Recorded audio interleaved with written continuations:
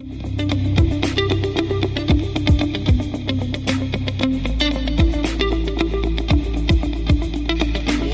everyone, and welcome to the latest episode of The Wrap, brought to you by Michigan Medicine Headlines. I'm your guest host, Jennifer Williams, with the Department of Communication. Today is a special episode of The Wrap as we will be celebrating Juneteenth. We will be giving a wide-range historical discussion on this important holiday. But before we get into that, be sure to get caught up on all previous episodes of The Wrap. They can be found on iTunes, Stitcher, Google Play, or any other podcast hosting site. They can also be found each Friday as part of the Headlines Week in Review. With that, I'm joined by Alyssa Daniel, Communications Manager from the Rogel Cancer Center. Alyssa, are you ready? Yeah, I am. Today, Jen and I are going to give a very high-level summary of the history of Juneteenth. If you want to learn more, feel free to do a Google search. Let's get into it. Celebrated annually on June 19th, Juneteenth commemorates the end of slavery in the United States. The date represents the arrival of Union soldiers in Galveston, Texas in 1865 with news of the end of the Civil War and freedom for all who had been in bondage. The significance of the holiday grows upon closer inspection. June 19th, 1865 was nearly 2.5 years after the Emancipation Proclamation delivered by President Abraham Lincoln, declaring the end of slavery on January 1st, 1863. For 900 days, African Americans toiled as slaves after the practice was declared illegal by the federal government. Additionally, they were not granted equal rights or privileges until 1964, another 99 years. As word spread across the country, there was still confusion and hesitation for former slaves. Some found the courage to leave but were killed as they left their plantations, while others just wandered to find a place to settle. The idea of celebrating the Freedom Day was far from a luxury, as Jim Crow laws and the separate but equal legal principle was a cloud reigning over the economic, educational, and social advancement of African Americans for the next century. For those that did celebrate, the church grounds were often a safe space due to white landowners interrupting gatherings on their land. After the Civil Rights Movement in 1964, the idea of celebrating Juneteenth was revisited as many found inspiration in their newfound freedoms. While many companies declined the idea of people taking June 19th off of work to celebrate, communities would hold small gatherings in their neighborhoods to honor the day. In 1980, the state of Texas blazed an amazing trail as the legislature declared June 19th as an official state holiday in celebration of Juneteenth. In 2005, Michigan became the 18th state to recognize Juneteenth as a state holiday. While it's not a major holiday, Juneteenth is now widely celebrated across the United States. Events such as symposiums, rallies, cookouts, and even parades take place in honor of the Black Independence Day. Institutions such as the Smithsonian and the National Museum of African American History and Culture have begun sponsoring Juneteenth-centered events. Here in Detroit, the Charles H. Wright Museum of African American History will host a special jazz concert in commemoration. I'm sure a quick Google search will give you those details.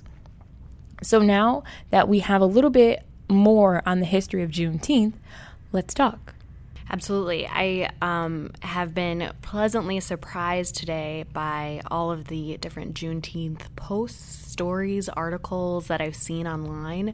Last weekend here in Ann Arbor was the Juneteenth celebration at Wheeler Park. So again, this is something that people may not know of, but it is something that is widely celebrated throughout the United States. Yeah, I have definitely been on social media today, and I've seen so many people celebrating. I mean, from celebrities to, us, just regular folks. And I even had a conversation today with someone in the office because he said I had never heard of Juneteenth until today.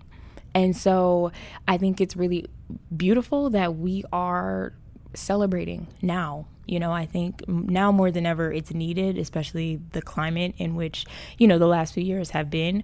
And like I said, it's really beautiful to see, because it is something that people, even Black people, don't even know about Juneteenth. And I mean, it's not it's not necessarily a sad thing, like, oh, we don't know about it. It's more of an awareness thing, and the fact that we are coming into understanding of what it is and possibly, making it a national holiday. Absolutely. And I think along with it being a celebration, it's also important to remember that it's also an acknowledgement of the fact that this is recent history. This is not something that happened thousands, hundreds of years ago. This is literally something that happened within the past 200 years.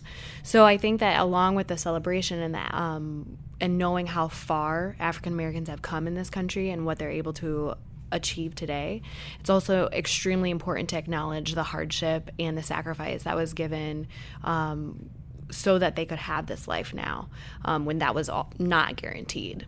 Absolutely. I agree. And I have a fun fact here. So in 2018, Apple actually added Juneteenth to its calendars in the iOS under official U.S. holidays. So that is certainly a step in the right direction. Absolutely. Anybody looking at their calendar might take that next step to figure out what Juneteenth is and how they can be involved. I believe 45 out of 50 states also have recognized it as a state observed holiday. I think that, again, knowing that this is a national event, it's very, very important for all of us to recognize it as such and be very supportive of those who are celebrating or being mindful of the day. Absolutely, I agree. And hopefully today has certainly sparked more conversations within the workplace and, throughout celebrations across the United States. So definitely we hope more conversation is out there happening. So while Juneteenth celebrates freedom and achievement, the African American culture continues to honor those who did not have such freedoms by advancing in society and appreciating the history and the overall culture. If you want to learn more about Juneteenth, you can check out this week's story at mmheadlines.org. That is mmheadlines.org. And while you're there, be sure to read other featured stories from this week.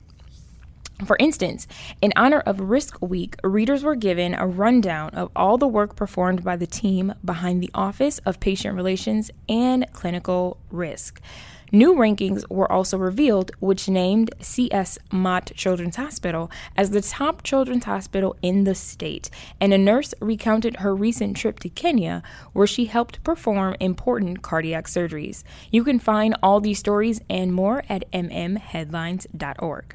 All right, it's time for the Employee Perk of the Week.